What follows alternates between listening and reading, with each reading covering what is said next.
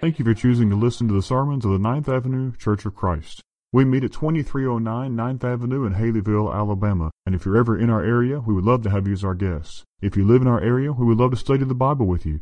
You can call us anytime to set up a Bible study or just to gain more information at 205-486-9247. Also visit our website, 9thavenueCofC.com, or check us out on Facebook by simply searching for Ninth Avenue Church of Christ.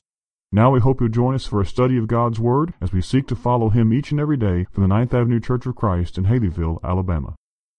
How do you know that the Bible really is from God? That's a pretty fundamental question, isn't it? It's a question we have to have an answer for. Many of you remember the days when someone would ask a question, a moral question of some kind, and all you had to say was something like, well, the Bible says, and they would say, oh, okay, I'll go along with that. Folks, we're not living in those days any longer. And I know we live in the Bible Belt and a small, that we are not living in those days any longer. We have got to be able to prove to people that the Bible really is the Word of God. That is no longer assumed by people. That's no longer just within the fabric of our society, even in small town Southern America. And even if some want to say, well, it's a good book, there are a whole lot of people who don't live like it's the Word of God. So how do we really know that the Bible is the Word of God? Our one word for this week, if you're following along in those devotionals, is the word inspiration. The Bible certainly claims for itself to be God's Word. The Bible claims for itself to contain phrases like, thus says the Lord, or the Lord says. And the Bible claims inspiration. You probably were thinking, wait a minute, if the word's inspiration, why didn't we read from 2 Timothy chapter 3, since that's where that word is found? 2 Timothy chapter 3, verse 16, is the only verse in Scripture in the New Testament that actually contains the word inspiration. And it's only found there in a handful of translations. It's not even found in every translation. Many of you memorized that verse from the old King James growing up. All Scripture is inspired of God. Well, that sounds wonderful. What in the world does it mean? Some other translations, the English Standard, some others go ahead and give us the definition by translating the word inspired there for us to understand. All Scripture is, the English Standard Version has, breathed out by God. You see, that's what the word inspired or inspiration actually means. The word comes from two root words, or two roots to the word, I should say. The first one is a root for God. And the second word, that I'm not even going to try to pronounce, means spirit or breath. And so the idea behind the word inspiration is when you pick up a copy of God's Word, what Paul said to Timothy is, all Scripture is, if you please, the breath of God or the Spirit of God right there on the pages before you. That's a pretty strong claim, isn't it? From Genesis 1:1 all the way through the last verse of Revelation, all of it is given by the Spirit or the breath of God. That is a massive claim. Here's the question, can we prove it? I want to do two things tonight. First of all, we're going to spend the vast majority of our time, I want us to be able to leave here tonight proving that this book really is inspired. And in the last few minutes, I want us to go back to that text that Daniel read for us a few minutes ago from 2 Peter and show why it matters. Folks, this matters in a major way. But I want us to think for a while tonight about some proofs of inspiration. And notice the way we're wording that. We are not saying we want to give some things tonight that go, well, I guess it's inspired. I guess this is the Word of God. We're also not giving some things tonight where you can go up to a friend and say, well, I think that it is, but you don't have to. Folks, I know that the Bible is the Word of God. I know that it is. And I want to show you tonight that it really is. And trust me, we could go on and on and on, but we have care groups, K through 6 devotional, and frankly, I'm hungry. And so we're going to do 4 things, very briefly each, to show that it really is the Word of God. First of all, you see that in the unity of the document as a whole. Moses writes the first 5 books of the Bible, Genesis, Exodus, Leviticus, Numbers, and Deuteronomy, in about 1500 BC. John pens the last few books of the New Testament, the gospel that bears his name, 1st, 2nd, and 3rd John, and ultimately the book of Revelation, probably in the mid-90s AD. So around 16 centuries pass between when the first books are penned and when the final books are penned. And further, if you put it all together, there are about 40 human authors. And those human authors are about as diverse as possible in terms of education, in terms of background, in terms of career, in terms of their place of society, and on and on. You have kings like David. You have those who were servants of kings like Nehemiah. You have men of the field like Amos. You have people who worked for the government like Matthew. You have a doctor in Luke. You have a military conqueror in Joshua, and on and on and on it goes. And on top of that, you have people writing most likely on 3 different continents over all those centuries: Africa, Asia, and Europe. You have them using 2 major languages, Hebrew and Greek, as well as a dialect, Aramaic. And add to that, you have various styles of writing. Some wrote straightforward narrative history, some wrote poetry, some collected writings or proverbs, some listed laws and ordinances, some sections of the Bible are letters, while others are visions and prophecies. Now, why am I reminding you of all of that? It's because with all of those differences, over all of that time, by all of those writers, in all of those places, in each of those languages, there is not a single contradiction found anywhere in Scripture. That is true in 2 ways. It is first of all true that there's no contradiction in the vast narrative of Scripture. In other words, the big picture story of what the Bible is all about. From beginning to end, really ever since Genesis chapter 3, all the way through the end of the book of Revelation, the Bible really is telling one massive story: the redemption of mankind by God through the work and person of Jesus Christ. There is nowhere in Scripture that deviates at all from that massive story. But even more amazingly than that, there is not a single contradiction in any of the details of Scripture, including some of the most minute details possible. If you were to take, let's just say 20 historians, not even 40, just 20, all of them living right now, and put them in a major university library with all of the books, all the internet connections, everything they wanted, and say, would you all please write a very short paper telling us the precipitating reason behind the Korean conflict of the 20th century? How many knockdown dragouts do you think there would be before they came up with that? And those are all people who live in one place at one time with all the same resources. And yet you have all of these authors with all of these backgrounds, in all of these places, with all of these different writing styles, and never a single contradiction. Peter did not have to come back centuries later and correct David's mistakes. Amos doesn't have to come along near the end of the Old Testament period and say, let me tell you what Moses messed up. It's not there. The unity of the Bible in the whole document proves its inspiration, because only a dividing, guiding hand could have possibly led to all of that over all those centuries. Secondly, we can prove the Bible is from God because of its accuracy in other areas. By other areas, I mean those areas outside of specific things concerning religion or spirituality. The Bible is not primarily, for example, a book about history or about geography or about science or about philosophy or any of these other areas. But each and every time the Bible writers mention anything that has to do with those areas, it has always been proven to be exactly right. Historically, geographically, scientifically, philosophically, and on it goes. Just by way of one example, the book of Acts, 28 chapters in length, contains, if you really read through it carefully, an overwhelming number of references to people and places. In just that one book, in Acts, there are named some 32 countries or regions, 54 cities, 9 islands on the Mediterranean Sea, and 95 individual people, 62 of which are not found anywhere else in the New Testament.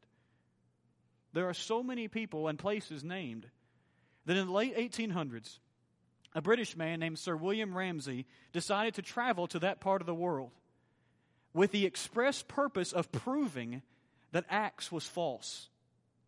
The express purpose of proving that all of these places and people, there is no way that all of this was absolutely true. When his trip was over, every last one of them had been proven to be true. And Sir William Ramsay had to write, this really is accurate. Geographically, historically, directionally, all of those things. 100%. Think about it this way. If you were going to try to tell a fictional story, would you include so many specific places, some of which are not even significant in their own time? Why would you pick a Bethlehem, for example? It's a nothing town. But the Bible continually names all of these places, all of these things, and it is always true. Number 3, and my favorite, is the foreknowledge of Scripture. Here's where I ask you to bring a pen for tonight. When we talk about foreknowledge, what we are saying is there are certain things found in the Bible that there is absolutely no way that the writers or the speakers could have known in the time in which they wrote them. And all of these centuries later, we look back and think, well, everybody knows that, when they couldn't have. There are dozens. I'm going to give you just a handful. And you may want to underline these or mark on the margin of your Bible because they will stand out the next time you read your Bible, and you will be amazed at what is there that these people could have never known. One example is found in Job chapter 38 and verse 16. I know Job is a poetic book, but that's in the section where God is speaking. And in Job 38 and verse 16, it is God himself who says to Job, have you entered into the springs of the sea or walked in the recesses of the deep? Folks, you don't have to go back in history very long to see where people believed that when you left a shoreline, the land underwater went smoothly down, flattened out almost like this floor here, and however many miles it was on the other side, it smoothly came back up to an island or another continent. And yet all the way back in Job 38 and verse 16, God specifically mentions the recesses of the deep, and you and I know they're there, don't we? In fact, there are trenches in the bottom of the ocean that are deeper down than Mount Everest is up. Job couldn't have had any earthly idea what God was talking about. And yet there it is. How about Genesis chapter 6 and verse 15? Oh, that's the account of the flood, isn't it? But in Genesis chapter 6 and verse 15, you remember that God doesn't just tell Noah to build an ark. He's very specific in how to build it. You make it with pitch inside and out, one window, one door, and all that stuff. But do you remember the dimensions of the ark? Why would the Bible tell us? Why in the world would the Bible tell us that the ark is supposed to be 300 cubits long, 50 cubits wide, and 30 cubits high? Well, in part, it's just the information. But some of you have a whole lot more knowledge about boats than I do, which means you actually have some. And if you reduce those numbers down to the ratio, you find something very interesting. 30 by 5 by 3.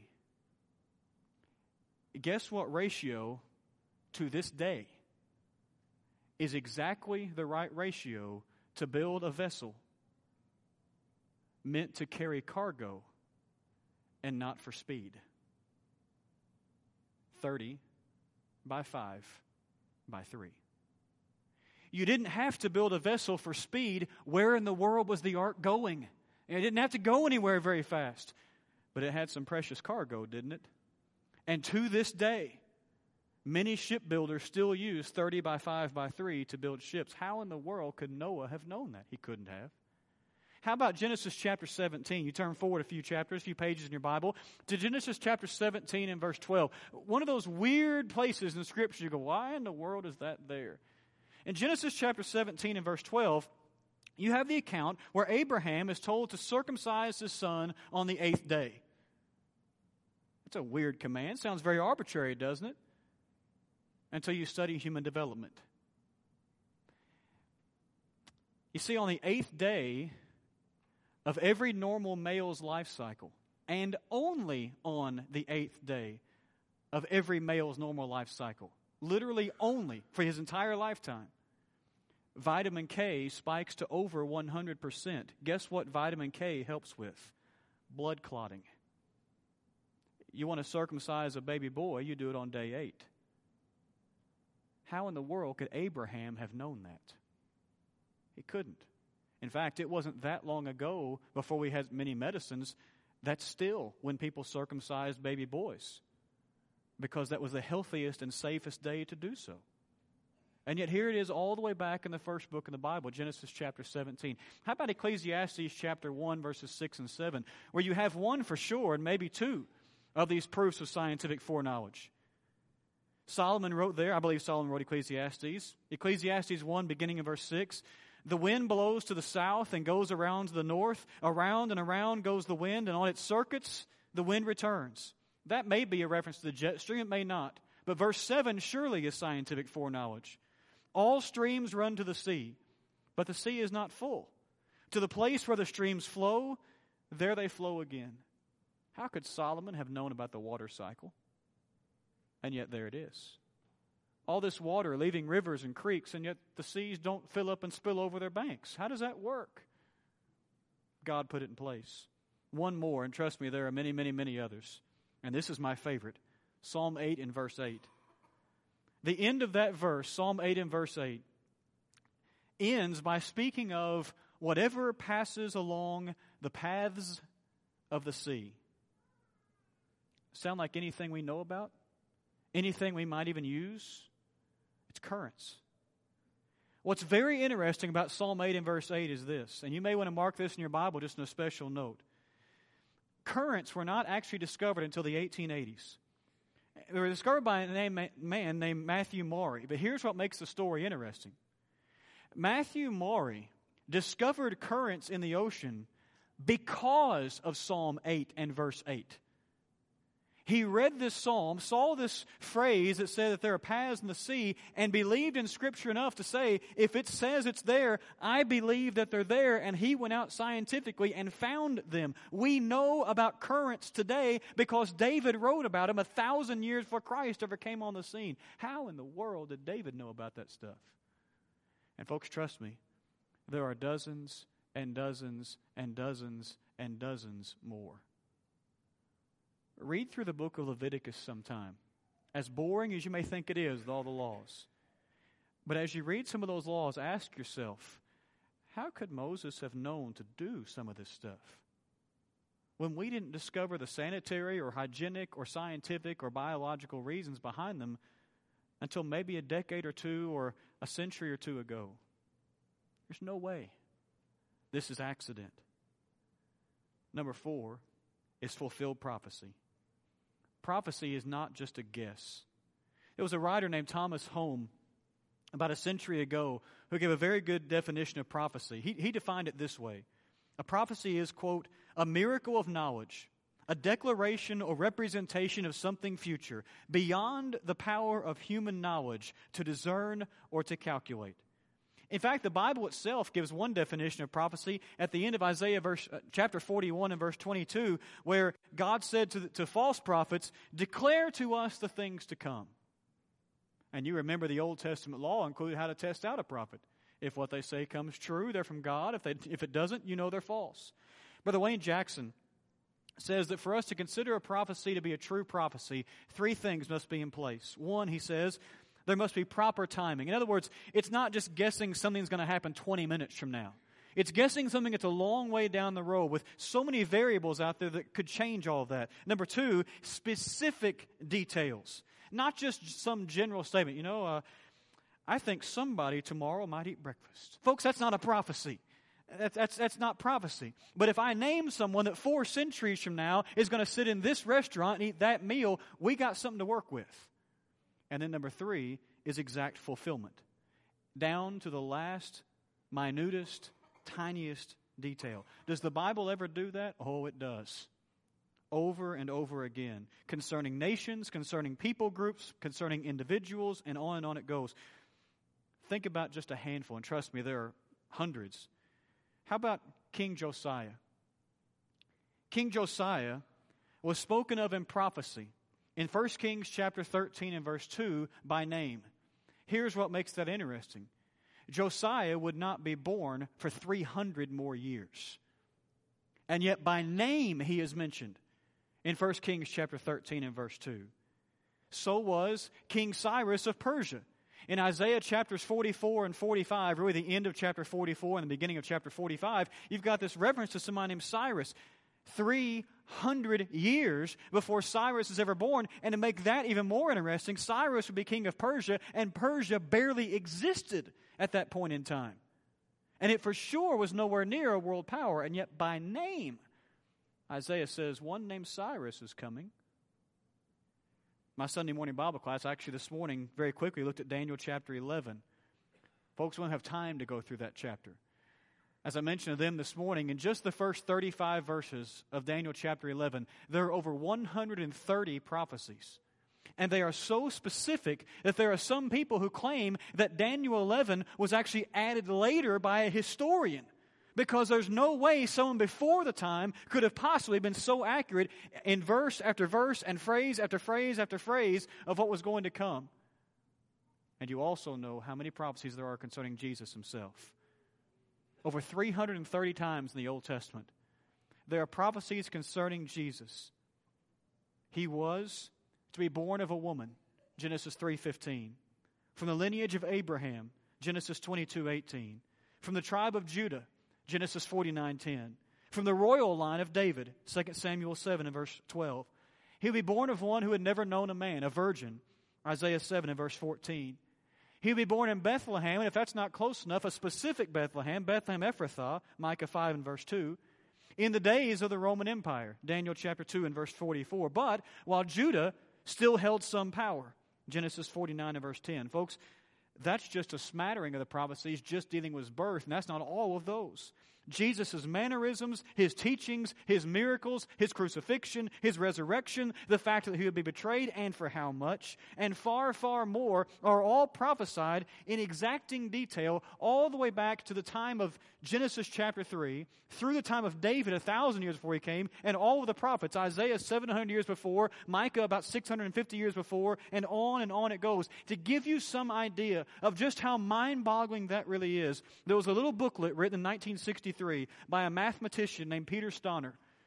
Mr. Stonner said that if you took, are you ready for this number?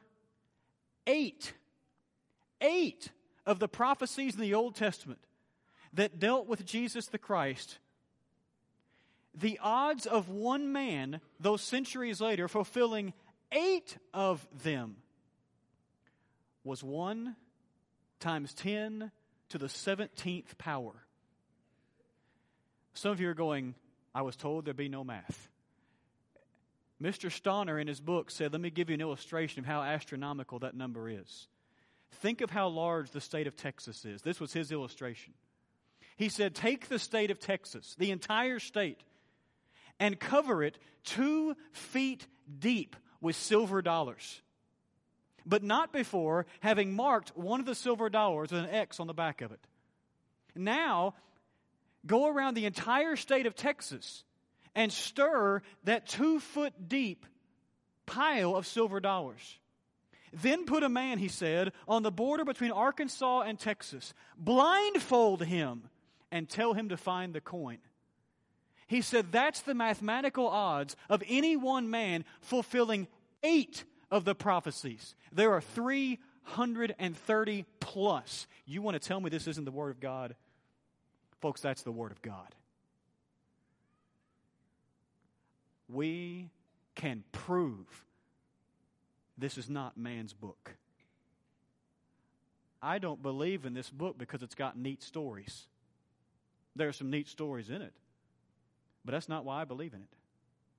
I don't believe in this book just because, well, it gives me some nice philosophical things to consider and provides me some wisdom for everyday living, although it does. I don't believe in this book because it just makes me a better person, although it does. Folks, I believe in this book because it's the Word of God. And I don't have to listen to anybody tell me it's not. And trust me, we could go on and on and on.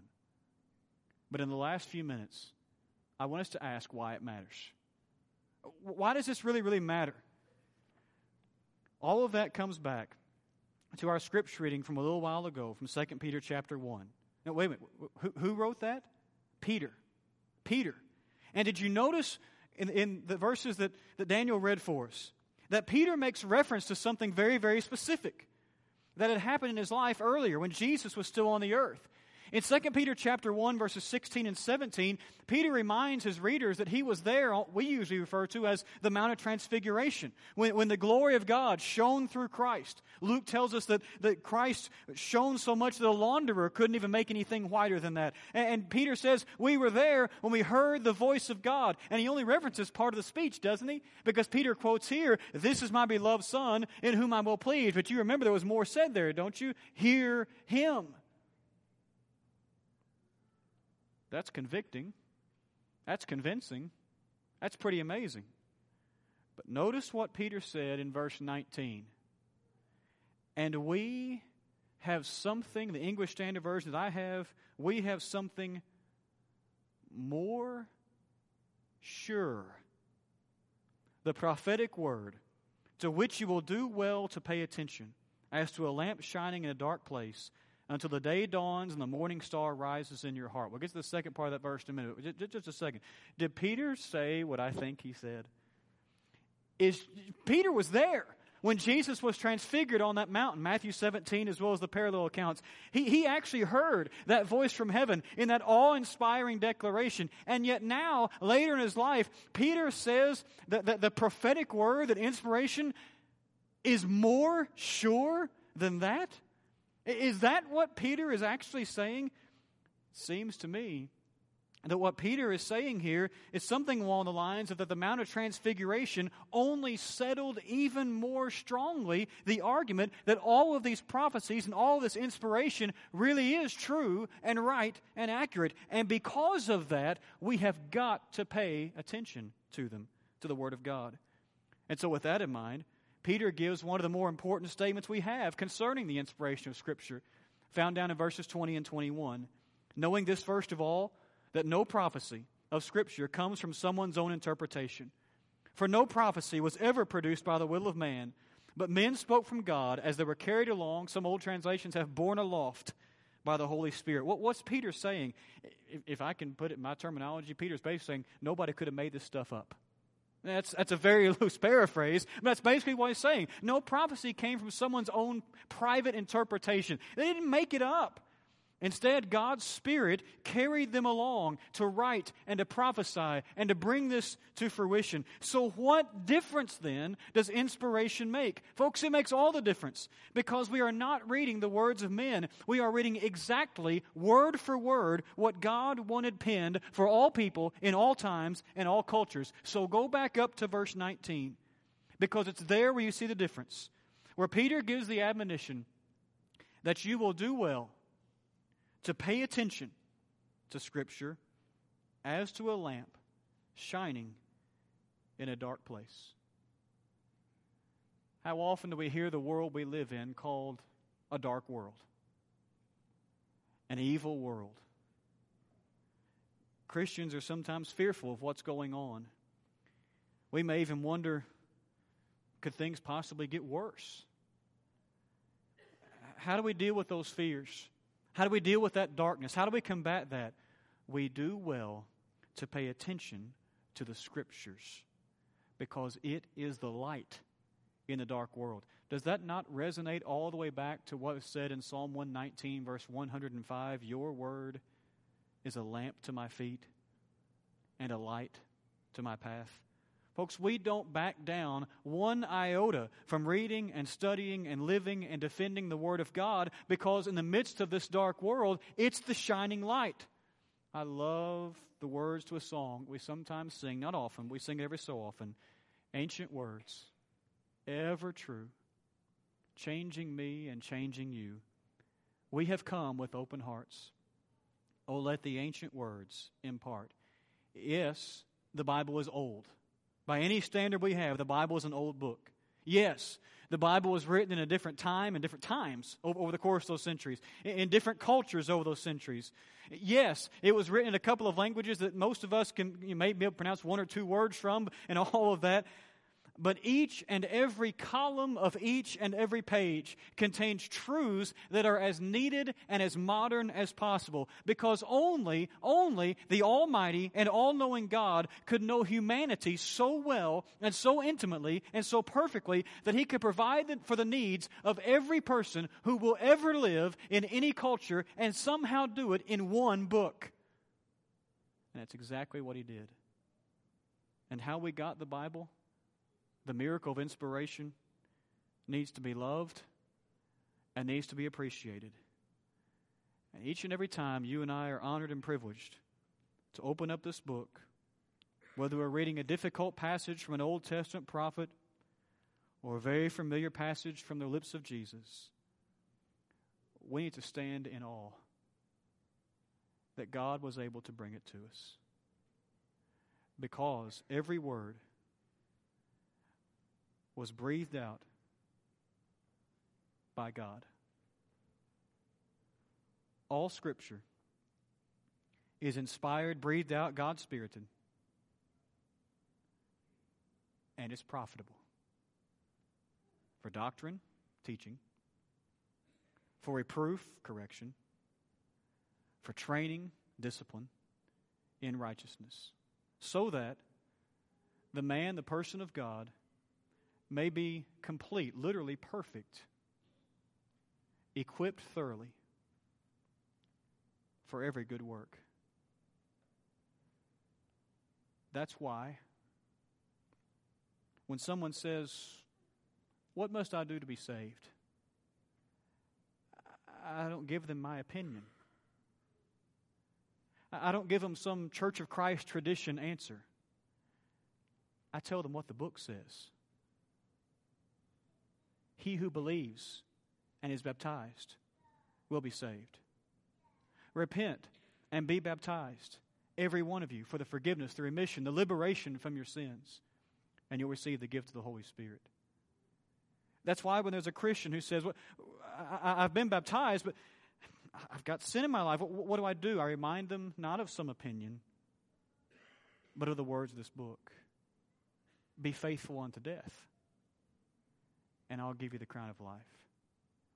They are ancient words, ever true.